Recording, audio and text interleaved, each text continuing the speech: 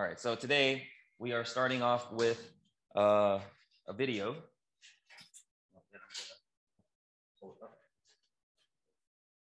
sure the volume is up.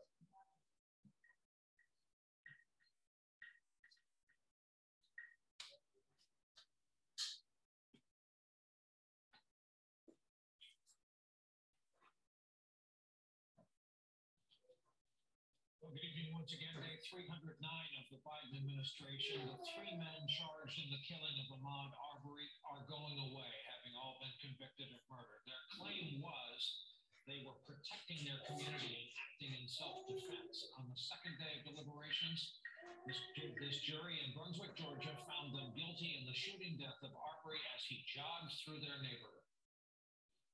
Count one, malice murder. We, the jury, find the defendant, Travis McMichael, guilty.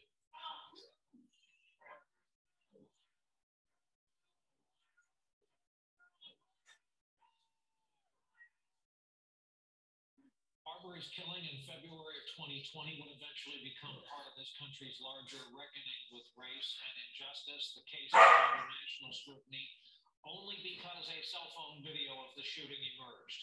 Arrest followed, but the path to prosecution was marked by delays and allegations of misconduct. For months, Arbery's family pressed for action in this case. Today, that same family welcomed the verdict. That is 2020. I never thought this day would come. But God is good. And I just want to tell everybody, thank you for those who marched, those who prayed, most of all the ones who prayed. Yes, Lord. God. Yes, Lord. Thank you. Let's keep fighting. Let's keep doing it and making this place a better place for all human beings. Amen. All human beings. Today is a good day. The justice system works in this country. And when you present the truth to people and they can see it, they will do the right thing. And that's what this jury did today in getting justice for Ahmaud Arbery. The three men, now convicted murderers, are facing up to life in prison. They have also been indicted on separate federal hate crime charges. The president today issued a statement calling Arbery's killing, quote, a devastating reminder of how far we have to go in the fight for racial justice in this country. He says, my administration will continue to do the hard work to ensure that equal justice under law is not just a phrase emblazoned in stone above the Supreme Court, but a reality for all.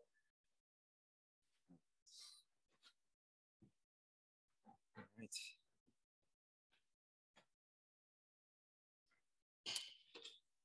So the day before Thanksgiving,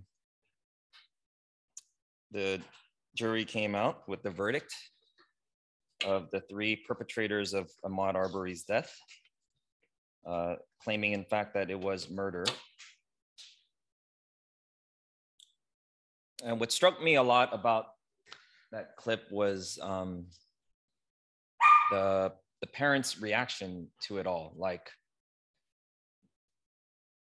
I know that they're glad about the outcome of the verdict, but I don't know, just something about, especially what the mother was sharing, like when she was saying like, God is good. It really struck me that she said that because even though justice was served, I don't know if I would be able to say something like that if my son was chased and gunned down and shot. Yeah, despite all that, she still said, God is good. It sounded like Ahmaud Arbery's parents were, very religious and they trusted in God the entire time. And they were still grateful people despite this horrible tragedy. And I kept thinking about this, like just to myself as I watched that on Wednesday, all throughout Thanksgiving Day. Like it was kind of bittersweet, right? Like, and that's kind of like the world we live in now. It's like bittersweet. And we just celebrated Thanksgiving and we have much to be grateful for, but there's still so much brokenness, right? There's still so much brokenness and corruption and racial injustice and hate crimes. But still, in the middle of all of that, right? Even in the midst of suffering, even in the midst of injustice, even in the midst of chaos, we can still live as grateful people, just as Ahmaud Arbery's parents have modeled. So one valuable lesson that his parents taught me is that gratitude can still exist in the midst of suffering. Gratitude can still exist in the midst of suffering. But what are the things that prevent gratitude? What are the things that prevent gratitude? And so far these past few weeks, as we've been going through this gratitude series, we've been focusing on the things that can make us more grateful people. Well, today we're going to do the opposite, and we're going to focus on the things that are obstacles that kind of get in the way of becoming grateful people. So if you have your Bibles, would you go ahead and turn with me to Galatians chapter 6? And it's also up here. Yeah, so you can look up here too. Galatians 6 verses 1 through 10. Okay, we divided it into two here. Galatians 6, 1 through 10.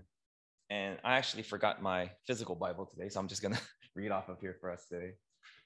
Brothers and sisters, if someone is caught in a sin, you who live by the Spirit should restore that person gently. But watch yourselves, or you also may be tempted. Carry each other's burdens, and in this way you will fulfill the law of Christ. If anyone thinks they are something when they are not, they deceive themselves. Each one should test their own actions. Then they can take pride in themselves alone without comparing themselves to someone else. For each one should carry their own load. Nevertheless, the one who receives instruction in the word should share all good things with their instructor. Do not be deceived. God cannot be mocked. A man reaps what he sows. Whoever sows to please their flesh, from the flesh will reap destruction. Whoever sows to please the Spirit, from the Spirit will reap eternal life. Let us not become weary in doing good, for at the proper time we will reap a harvest if we do not give up. Therefore, as we have opportunity, let us do good to all people, especially to those who belong to the family of believers. Let's pray again. Lord, as we search within our hearts, as we look inward, would you reveal the things that we have in our lives that become barriers or obstacles to gratitude? Lord, you call us to live lives of joy, not of happiness, because happiness is dependent on external circumstances. Joy comes from within, and this joy can only come from your Holy Spirit. And as we live lives of joy, we will live lives of gratitude.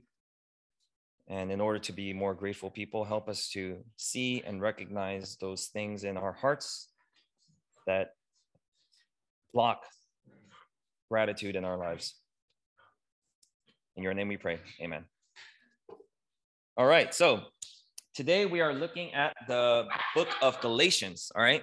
Now, I've read through the book of Galatians before. It's not a very long book, but when I read these verses again today or this week as an adult, it just hit different, all right?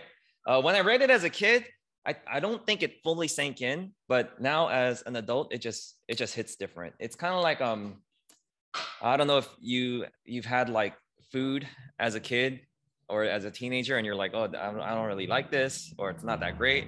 And then you eat it again as an adult and you're like, this is awesome. It's kind of like that for me when I read these 10 verses this past week. And the book of Galatians is a really unique book, okay? It is one of the letters that Apostle Paul wrote to a church, and this time it's in the city of Galatia, okay? Now, the book of Galatians was written to the people of Galatia, and the way that these people got to this city is very interesting. Very few of them are original inhabitants of that city, kind of like LA. right? Very few Angelinos today are actually like natives of Los Angeles. In Galatia, many of them were descendants of a group called the Gauls, okay, Gauls, Gauls. They invaded Asia Minor in 3rd century BC. So the Galatians' ancestors, their grandparents, their great-grandparents, were pretty savage people. They were invaders. They were greedy for land and power. In fact, many of them were mercenaries by trade, which meant they, fought battles for money.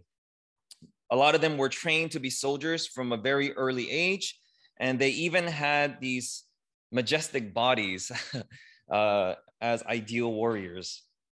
So the Galatians came from this kind of dark and violent past. Now, these are the Gentile Galatians, the Galatians who were not Jewish, okay?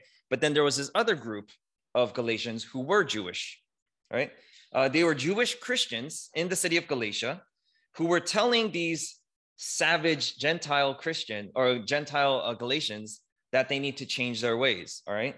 That they had to become essentially Jewish in order to become Christian, because these Jewish Christians thought that Christianity was just another form of Judaism, because Jesus was a Jew and his 12 disciples were Jewish. And so they thought that Christianity was a form of Judaism. And so these Jewish Christians in the city of Galatia were telling these like savage, barbarian Gentile Galatians that they need to eat kosher food, they need to grow out their beard, okay, that they need to dress a certain way, that they need to like observe the Sabbath like very strictly, and then follow all these Jewish laws. And so there was a lot of confusion about what it means to be a Christian in the city of Galatia. Now, it must have been quite difficult for both sides to accept each other's ways because their cultures were so drastically different. So here, this is part of the reason why Paul was writing this letter. He was teaching them what it means to be a true Christian, and it has nothing to do with becoming a Jew.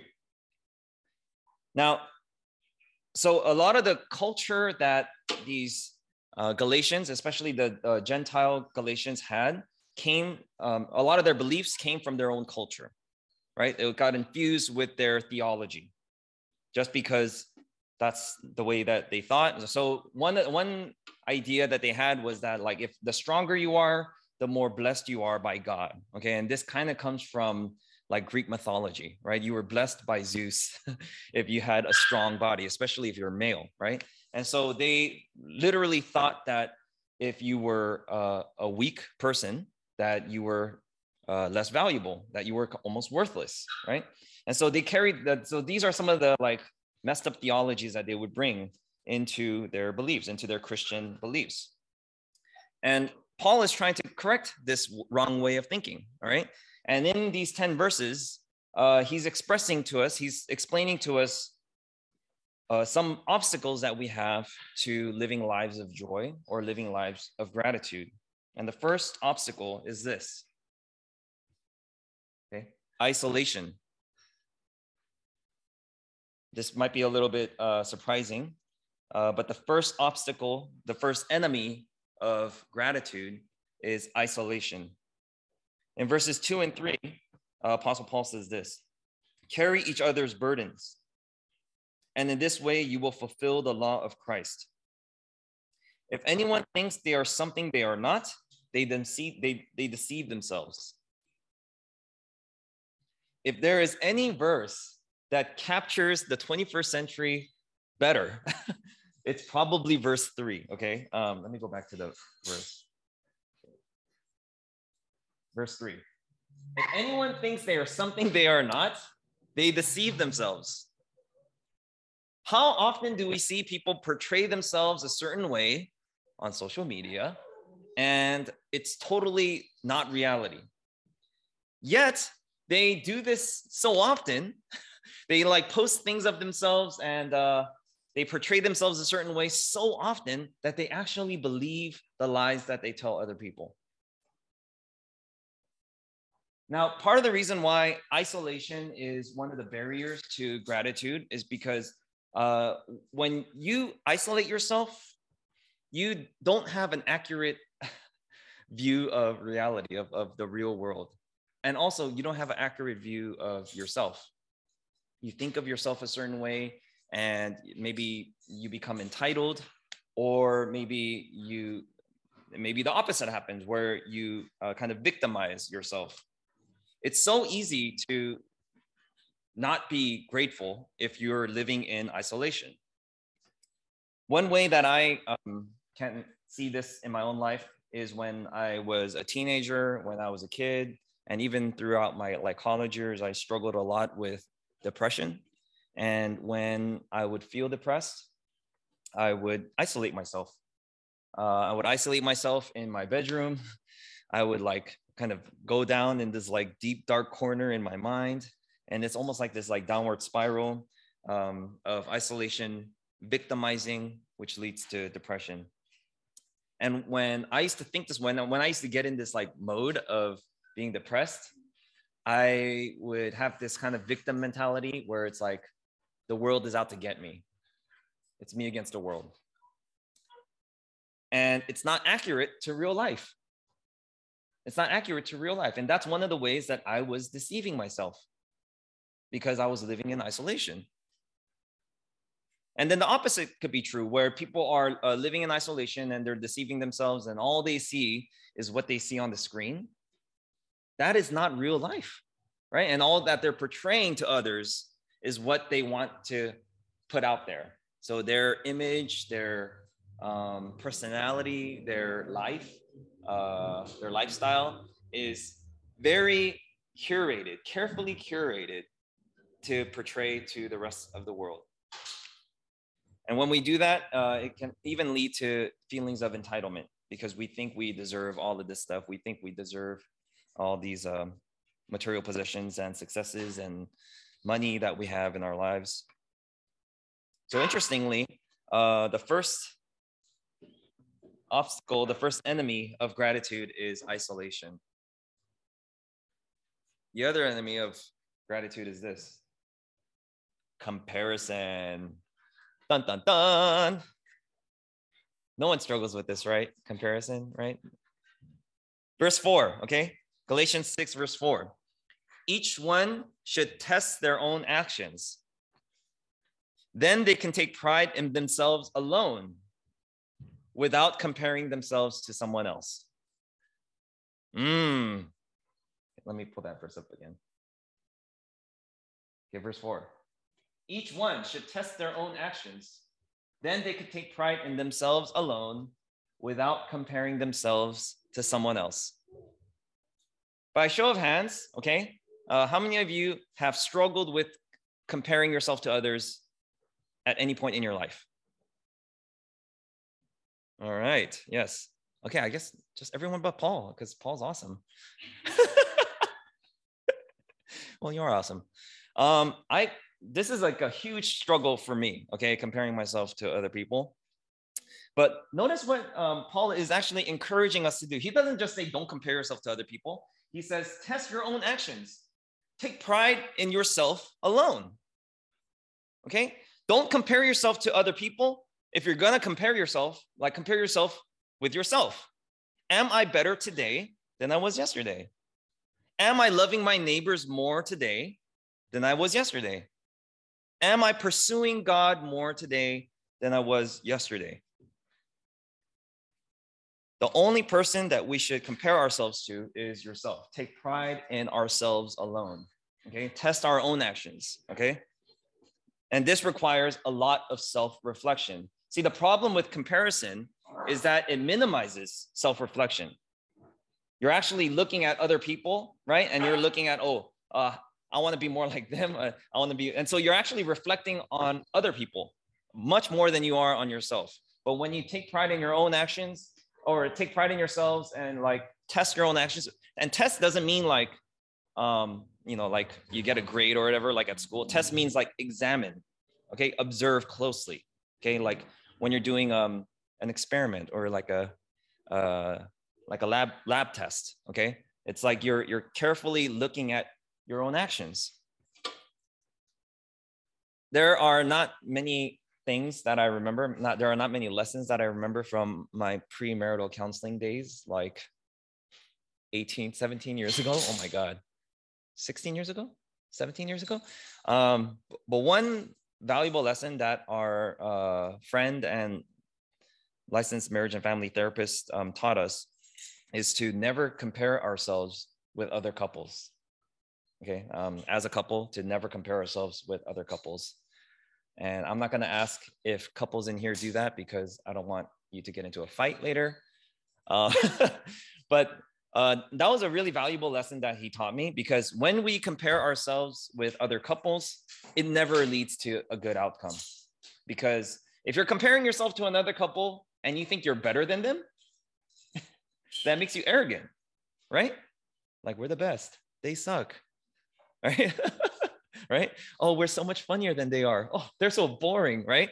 That really doesn't, accomplish anything, right? It just makes you more arrogant and more like big-headed.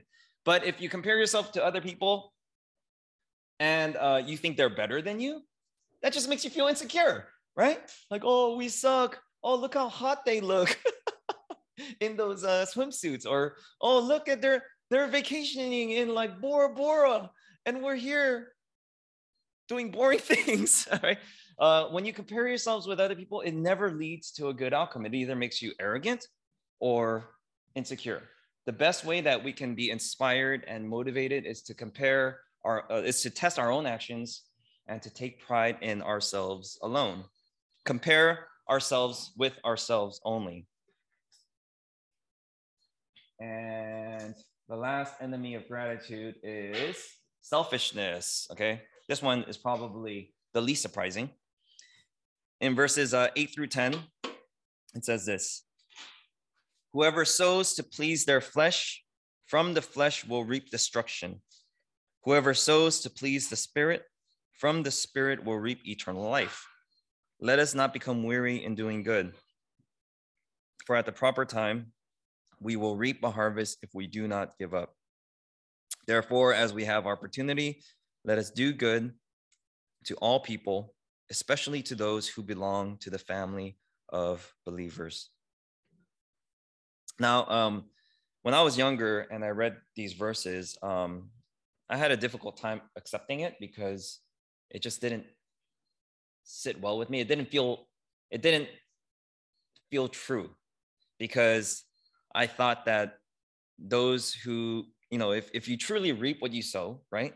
I was only thinking of like material possessions, like, because selfish, greedy people oftentimes end up with a lot of money, right? And a lot of possessions. Like when I was reading this, I was thinking like, well, if they're so selfish and greedy, then why are they so rich? Or like, why doesn't God take everything away?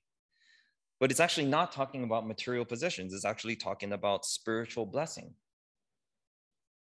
Now that I've been a hospital chaplain for over a year now, obviously a lot of the patients that I visit are old. I meet so many of them who end up having a lot of money in their bank account, but they don't talk to their kids. They have a terrible relationship with their kids, and they don't care anything about their money. All they talk about is the regrets that they have of not being a better father, not being more present in their kids' lives, or not having any friends. Particularly like men. Like men have a hard time like maintaining friendships and like being close to their children. And like when they're sick and dying in their deathbed, their money does not matter, right? All they care about is the relationships that could have been better. And so ultimately, what I understand these verses to say is like spiritual blessing. And this is the harvest that verse 9 is talking about. Let us not become weary in doing good, for at the proper time, we will reap a harvest if we do not give up. And even if you reflect on your own life, doesn't it seem like the most grateful people in your life are also some of the most generous, the most kind, and the most selfless people that you know? Oftentimes, it's the people who are selfish and greedy and entitled that are not really grateful. I was reminded of this last night, and if I'm sounding a little sluggish, it's because it is. Last night, I got paged to the hospital. The page came in around 9:00 p.m.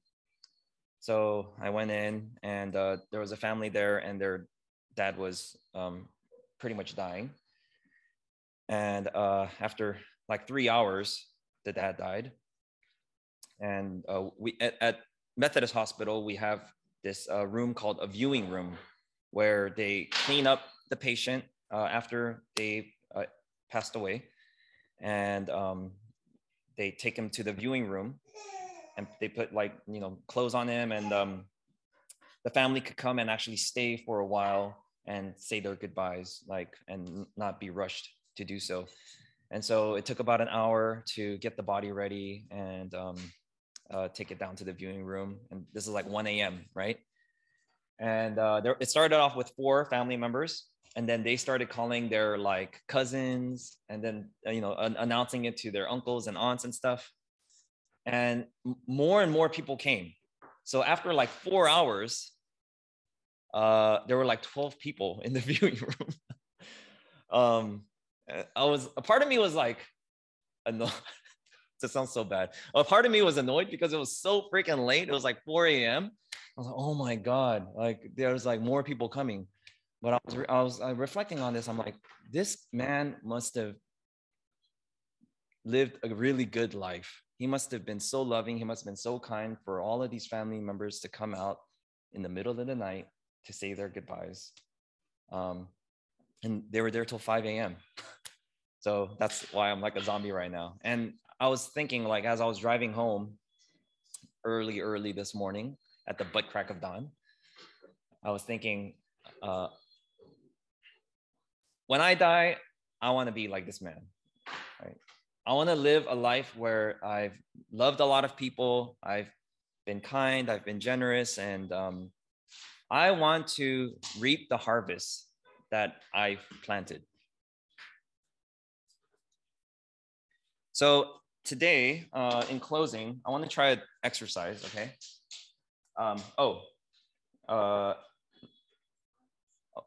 Is there a part in the bulletin that says remedies to enemy? Yeah, okay. Okay, so remedy number 1, I'll just go through this real quick because I want to try an exercise together.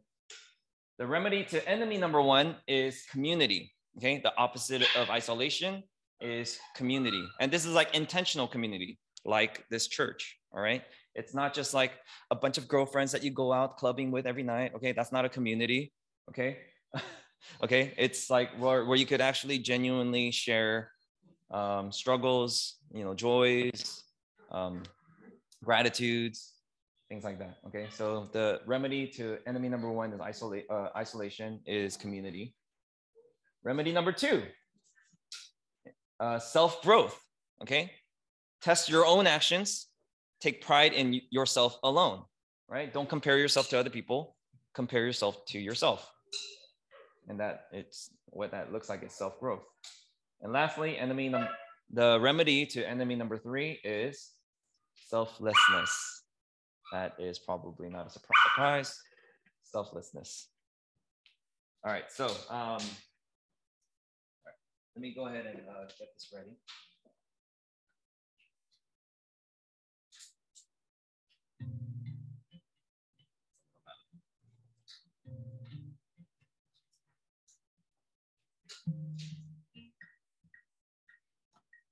So I wanted to try closing today with a time of meditation. I know usually, we pray every Sunday. Meditation is a little different, okay? Prayer is, you're having you're communicating with God, you're dialoguing with God. Meditation is different because meditation is more like an emptying of the mind, okay? So I invite you to close your eyes. Take a deep breath. And I will ask you one question at a time to reflect on, and then to let it go. And it's okay if we have some distractions. Everything is allowed and nothing is out of place.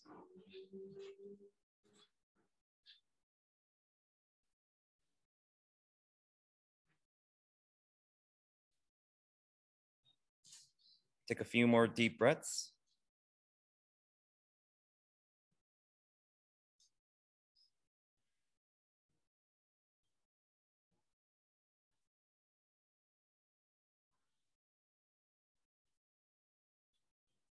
The first question that we are reflecting on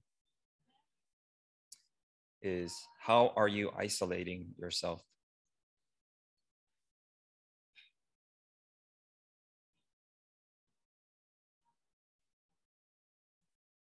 How are you isolating yourself?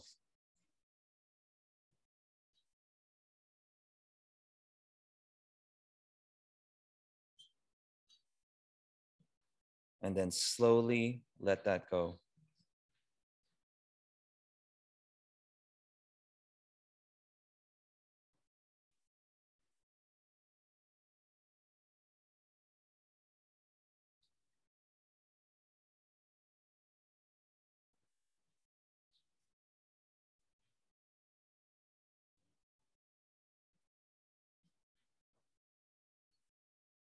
The next question to reflect on is, how are you comparing yourself to others? How are you comparing yourself to others?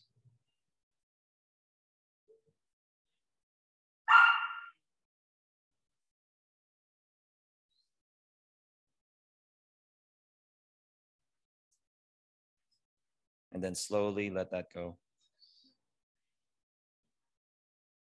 Slowly let that go.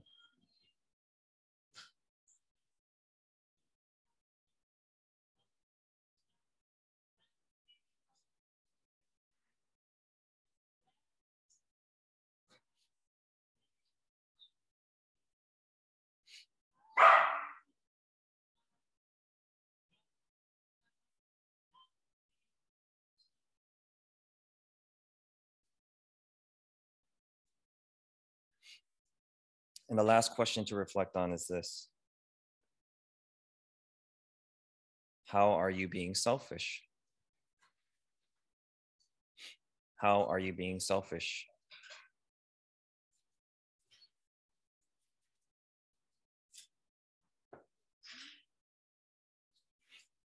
And once you have that in your mind, slowly let it go.